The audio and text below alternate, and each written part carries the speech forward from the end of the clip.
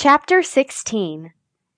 Every single time we go to Blue's Bar and Grill, as if by some kind of magical slut spell, we get served by the most attractive waitress there. Her name is Stacy, and she puts the Hooters girls to shame. I'm not even joking. The hottest girl in all of the Hooters in the world would feel like an old, washed-up hag compared to Stacy. And I guess her goddess-like golden locks and perfect cheekbones and zero body fat figure doesn't bother me because of my own insecurities. It bothers me because of Aaron. He never even looks at her.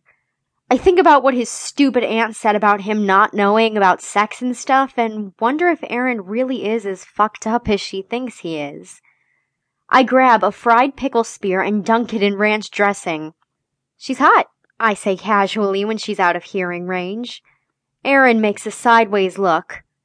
"Meh," he says. "Too much glitter." But she's still hot. "Sweaty, maybe." Since I'm not getting anywhere, and since talking about the hot waitress makes me feel like an ugly cow, I change the subject back to another equally interesting one. "I think you should apply for another job. This time, don't tell your dad." Aaron sighs into his cheeseburger before he takes a bite. "I know you're just being nice, but you don't understand. I'm not normal like you." "I'm not normal either," I say, pointing my pickle spear at him. I know, your anxiety thing." Aaron rolls his eyes as if he's heard it 1,000,000 times, and I guess he has. "Anxiety is 1,000,000 times better than having a shit memory and brain glitches that make me look like a circus freak." "Don't be a diva." Aaron's burger falls into the plastic red basket in front of him. "You don't get it, Sadie. You never will." He points a finger at me. "Because you are normal. You can remember things and spell correctly, and you have friends at school. I don't have anyone but you."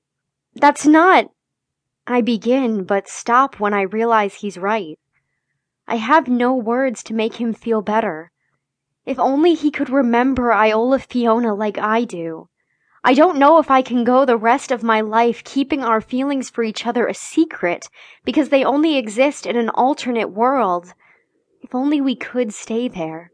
"I would give anything in the world to be normal. Even just for a day." Aaron pushes the basket away from him, looking sick to his stomach. "Even just for 1 minute." My heart breaks into 1,000 pieces and I grab his hands from across the table. "I'd like to be normal too," I say, staring out the window into the parking lot. No anxiety, just bliss. Aaron nods and gives me a half smile that sort of reminds me of Levi, and then, shit, I come undone. "Dude, that hurts," Aaron gasps, pulling his hands away from mine.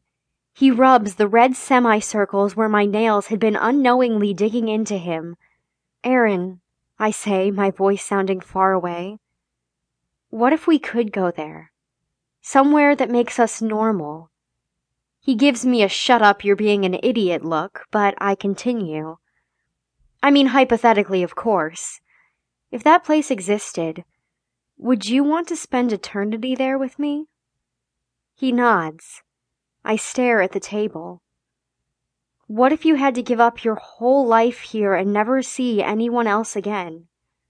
Would you still come with me?" Aaron leans in closer and whispers so no one can hear. "Of course I would."